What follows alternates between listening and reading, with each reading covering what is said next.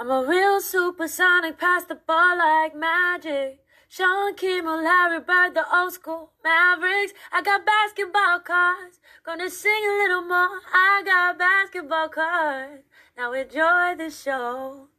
Ladies and gentlemen, this is the Godfather Nate Milton. And right now, I want you to turn to your neighbor and say, "Neighbor, show me your basketball cards."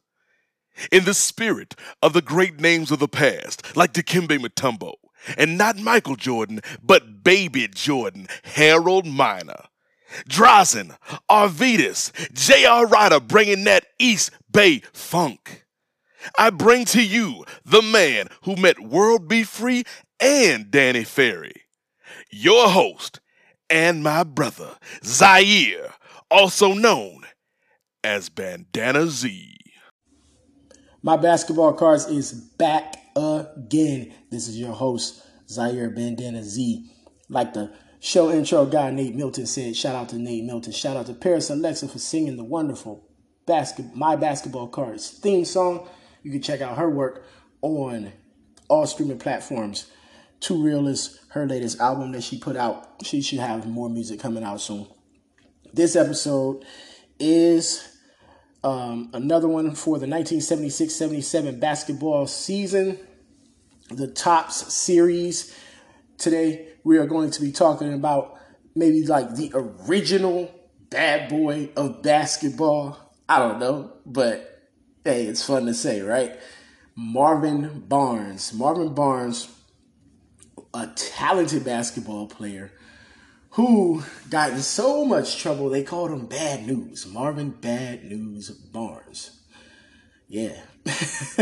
Nonetheless, this episode is not putting Marvin Barnes down. It's actually wondering what could have been, you know. Hopefully we can do a part 2 of this episode because I would like to talk to Cedric Maxwell. Props to Cedric Maxwell. First of all, the MVP of the 1981 NBA Finals. We actually got a retweet from him because we mentioned him during the World Be Free. When we were promoting our World Be Free episodes, we tweeted that Cedric Maxwell constantly references World Be Free every season when he's talking about somebody that's like scoring a lot of points or having a high arcing shot. So Cedric Maxwell, MVP of the 81 Finals for the Celtics, retweeted that. And so we reached out via Twitter, and hopefully we hear from him because we know that he played a season with Marvin Barnes during the 1978-79 season. And yeah, the 78-79 season was a rough one for the Celtics. It's the year before Larry Bird arrived. Just so much happening, and not necessarily in a positive way, but Marvin Barnes played 38 games with the C's that year. And so it'll just be interesting to hear what Cedric Maxwell thought during his early days in the NBA of this basketball player, a teammate of his, the ups, the downs, the potential, and the I guess you could say squandering of opportunity with Marvin Barnes. But, you know, Marvin Barnes came out of Providence in his final season in college was the 73-74 season, where at Providence he averaged 22.1 points and 18.7 rebounds per game. He was a first-team All-American. So that led for him to be drafted number 2 in the first round of the 74 draft by the Philadelphia 76ers. Interesting enough, like everybody associates, you know, the 70s 76ers squads with Dr. J, but Dr. J didn't show up in Philly until the 76-77 season when the ABA was no more. So it'd be real interesting to see what would have happened if Marvin Barnes had been drafted by Philadelphia and actually went there. Instead, he elected to go to the ABA, where he played for a team called the Spirits of St. Louis. That's right. Listen, the St. Louis ABA team was not called the St. Louis Spirits. They were called the Spirits of St. Louis. And Marvin Barnes went on to play for that squad. His first season was the 74-75 season where he was the ABA Rookie of the Year. And he was all ABA that year. These are his numbers, excuse me. He averaged 24 points per game, 15.6 rebounds per game, 3.2 assists, 1.8 blocks, 1.2 steals. Those are some numbers for, man, I mean, those are MVP numbers. Hands down MVP numbers. He led his team in scoring. He was fourth on his team in assists. He led his team in rebounds. Led his team in blocks. And he was fourth in steals. So he was a guy that could do it all. And he played 77 games, which was the second most on the team that year. Unfortunately, St. Louis didn't have the best record. They were 32-52, and he finished third in the Eastern Division of the ABA. However, they still made the playoffs. And we've seen, like, later in the 80s and even to this day, if you finish in the top 8 and your record happens to be a losing record, you can still make the playoffs in the NBA. So, you know, that's just the way it goes. ABA 1975 playoffs. The Spirits of St. Louis take on the New York Nets in the semifinals of the Eastern Division playoffs. The New York Nets have Julius Erving on their squad.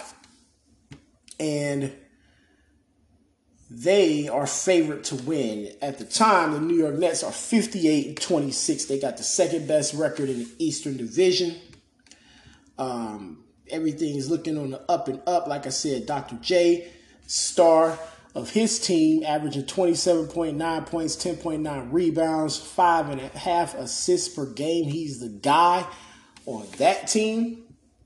Well, unfortunately for them, they get beat 4-1. The Spirits of St. Louis pull off one of the biggest upsets in professional basketball history with that win, that series win. Marvin Barnes just showed what he was capable of as a ball player and as a rookie, 22-year-old rookie. In that 5-game series, he averaged 30.6 points per game, 15.6 rebounds. In a series against Dr. J, Dr. J averaged 27.4 points, 9.8 rebounds, and 5.6 assists. Now, Dr. J was only 24 at the time, and Marvin Barnes was 22, so both of them were young. He outplayed the future Hall of Famer, and it was a feather in the cap for him. Another player of note who was in that series for St. Louis was Maurice Lucas. And he's a player that we will be probably talking about in this series and this season as well, because he, definitely made his mark in the NBA later on, winning a championship with the Portland Trail Blazers and Bill Walton in the 70s. So when we look at Marvin Barnes, his rookie season is like the best season of his career. Once again, an all-star year. Just to check out some of his best individual games. His best individual game as a scorer was against the Memphis Sounds. That's an ABA team. And it makes sense that they're called the Memphis Sounds because so much great music history comes from Memphis. You talk about Elvis Presley, everybody knows about that, but you also had Stax Records, which was like the Motown of the South, and Isaac Hayes was like the franchise guy, the number one guy at Stax Records. So Memphis is just a very important place when you talk about American music history. Everybody talks about Motown in Detroit, but Memphis has its value as well. But nonetheless, yeah, St. Louis beat Memphis. And this was on March 16th, 1975. Marvin Barnes put up 54 points and 23 rebounds in an 8-point win. His second best scoring effort, may have been his best game of the year, where he scored 48 points, but he also had 30 rebounds in a 1-point loss. And this is to San Diego. The San Diego Conquistadors was the name of that squad. And I think once upon a time, Wilt Chamberlain coached them. Maybe not. I think I saw something with Wilt Chamberlain being their coach. Absolutely, yeah, the year before, 73, 74. I know a little something. Anyway, so Marvin Barnes, yeah, just some big-time games. His rookie season, he had 4 games with at least 50 points. One game, well, no, not 4. 4 games with at least 40 points and 1 game with 50 points. So yeah, that 30 rebound game was his second highest total. He also had a game where he had pulled down 31 rebounds, also against the Memphis Sounds, where he had 26 points and 31 rebounds in that contest as well. Just a big year. And so you move on to his second season. Marvin posted 24.1 points per game, so scored just a little bit more, played 67 games, 10 games less, grabbed 10.8 rebounds, was an all-star once more that season. And the team actually did not make the playoffs in his second year. St. Louis still 35-49. And then that's it for the ABA. He plays 2 seasons, makes a lot of noise in the ABA, 2-time All-Star, and the merger happens. So he's headed to the NBA, and you think, like, you know what? This dude is going to be the man in the NBA. Well, some people may have thought that. Some people may have thought, you know what? Nah, he got to prove himself. The NBA is better than the ABA. People thought that. So, the game is more...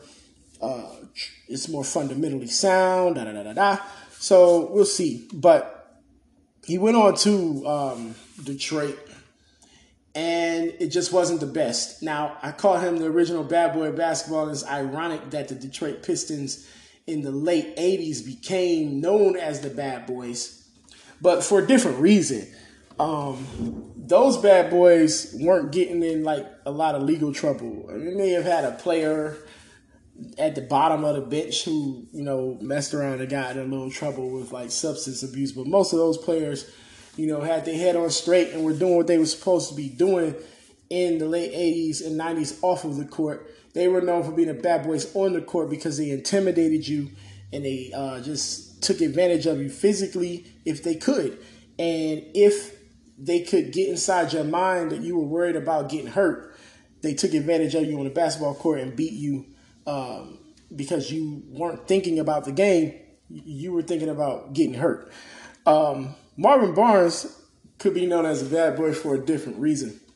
So before we talk about that, rookie season in Detroit, 76-77, the season that these cards are based out of, he put up 9.6 points per game and played 53 games that year. And he did have some good games that year, some good stretches, but it was a bit inconsistent. His best game that year, it was a win against Indiana where he put up 33 points and 11 rebounds. This is January 30th, 1977. The Pistons won 127-120, and they improved to 28-21. The Pacers dropped to 22-27. So, that was not Bob Lanier, but Bob Lanier was on the team with the Pistons. But that was Marvin Barnes' top game of the season. He scored 33. Bob Lanier had 28. Future Celtic Chris Ford and another future Celtic, ML Carr, had 16 and 10 respectively. Sorry.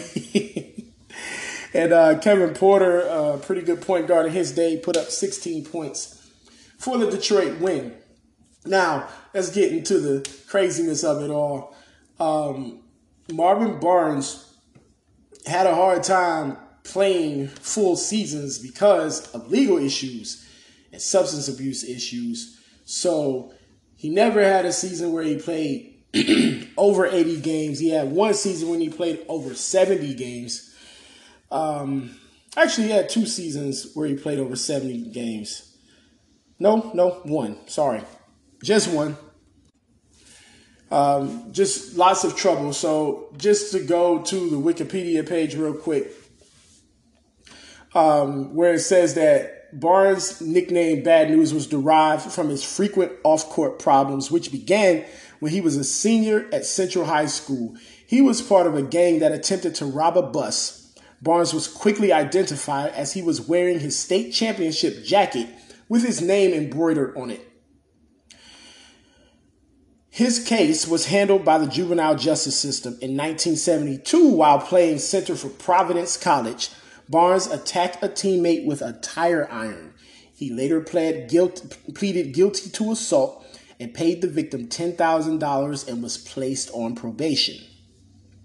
Barnes violated probation in October 1976 when an unloaded gun was found in his bag at the Detroit Metropolitan Airport. He served 152 days in Rhode Island State Prison. Upon release, he returned to the Detroit Pistons. Barnes was arrested for burglary, drug possession, and trespassing. Because of his drug use, Barnes' NBA career was cut short, and he wound up homeless in San Diego in the early 1980s. After several rehab programs, Barnes started reaching out to youth in South Providence, where he grew up, urging them to not make the same mistakes that he had. So that's from the Wikipedia page, and it sounds pretty accurate. There was a movie that came out, I believe. It was a 30 for 30 movie about the Spirits of St. Louis, and Marvin Barnes was in that project, and this was made like shortly before he passed away, and he did pass away in 2014 at 62, and it was said that he fell back into drug abuse again, and that did a number on him.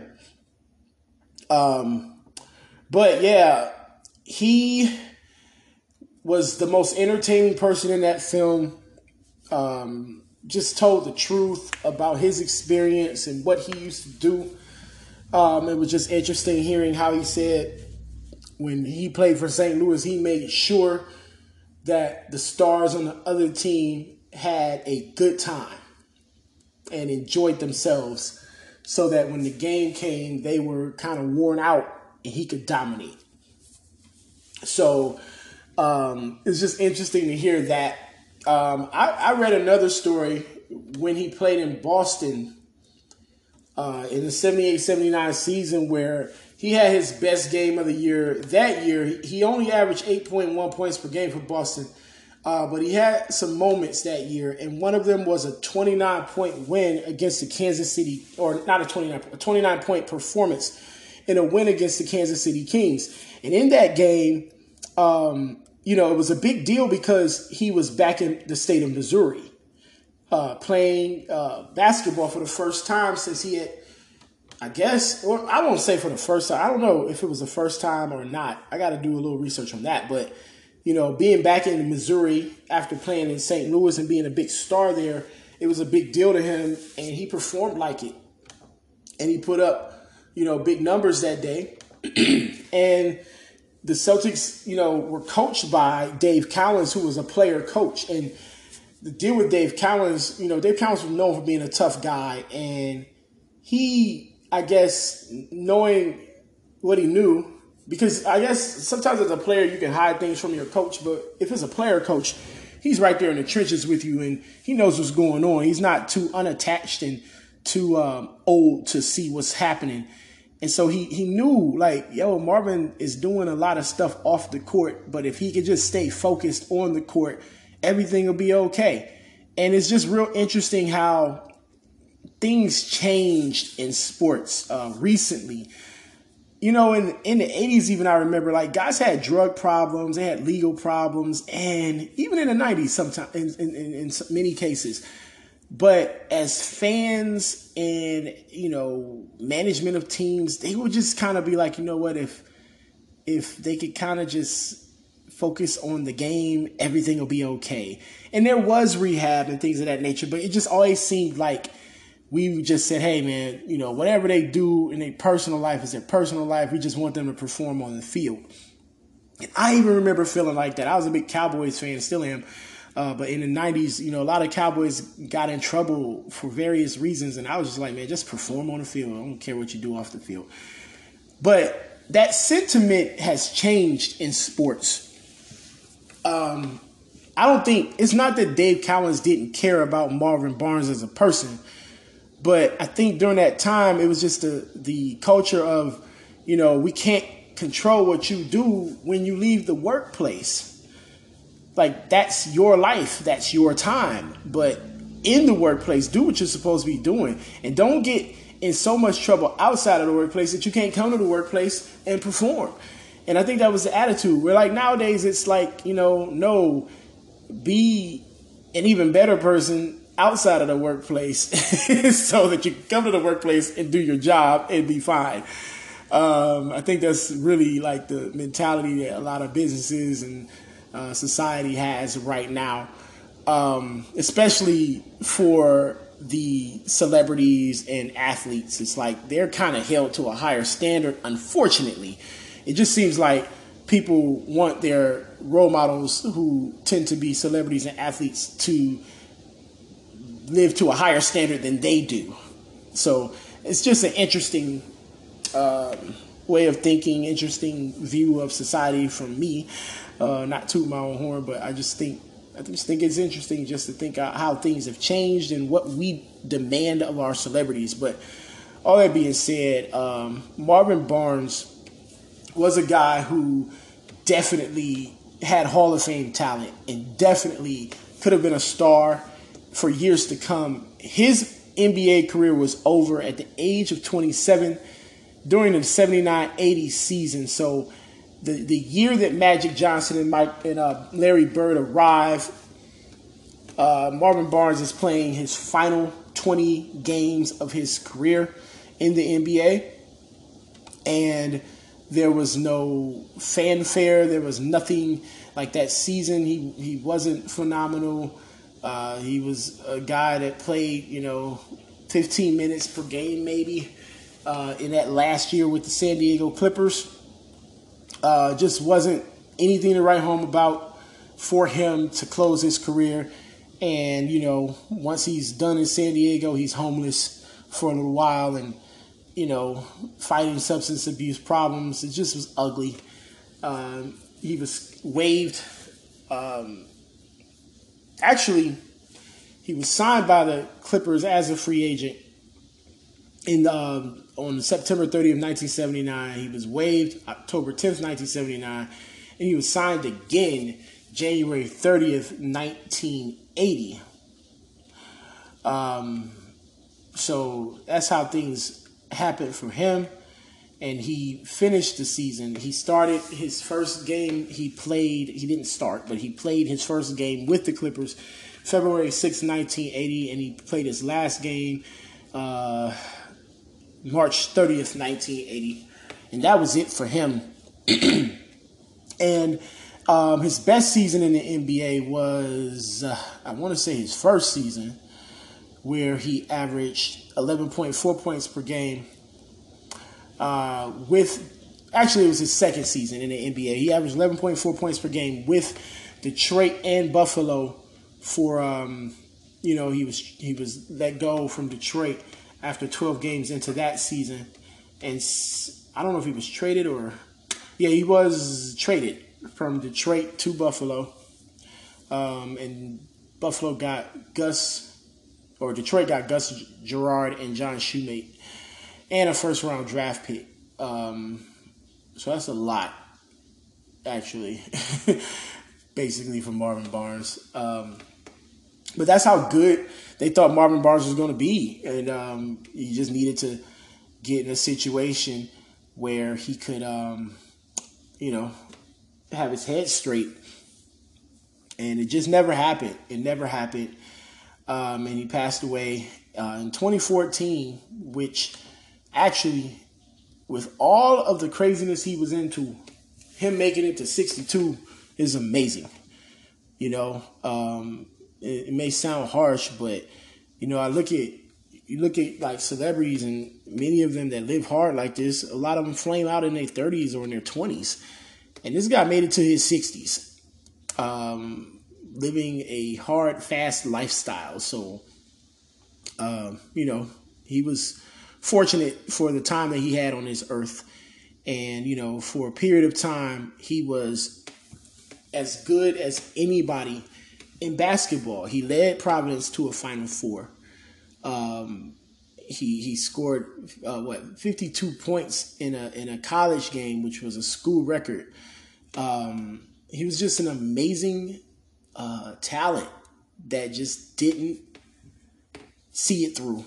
Unfortunately, didn't see it through, and just a good example to young people, I wouldn't say good example, but just a real example to young people or to people in general to just, do your best to stay away from addictions and focus on what you're really good at so that you can make a great impact in a positive way. I think Marvin Barnes made a great impact, but it was mostly in a negative way. But hopefully it could be used to just teach people to be the best that they can be so that they don't do what he did. And he did his best to share that message as well. So credit to him in that. That's a good thing. But we're going to wrap this episode up. Hopefully we can do a part 2 with Cedric Maxwell, because I'll just be interested to see what or hear what it was like to play alongside this guy, especially on a night when he was rolling. How good was he? Who did he match up against that you could say, yeah, he was as good as this guy? I mean, he proved during his rookie season that he was, right there, neck and neck with Julius Erving. So, we'll see if we can make that happen. But thank you for tuning in to another episode of My Basketball Cards. I am Zaire, and we'll be bringing you more soon. Thank you.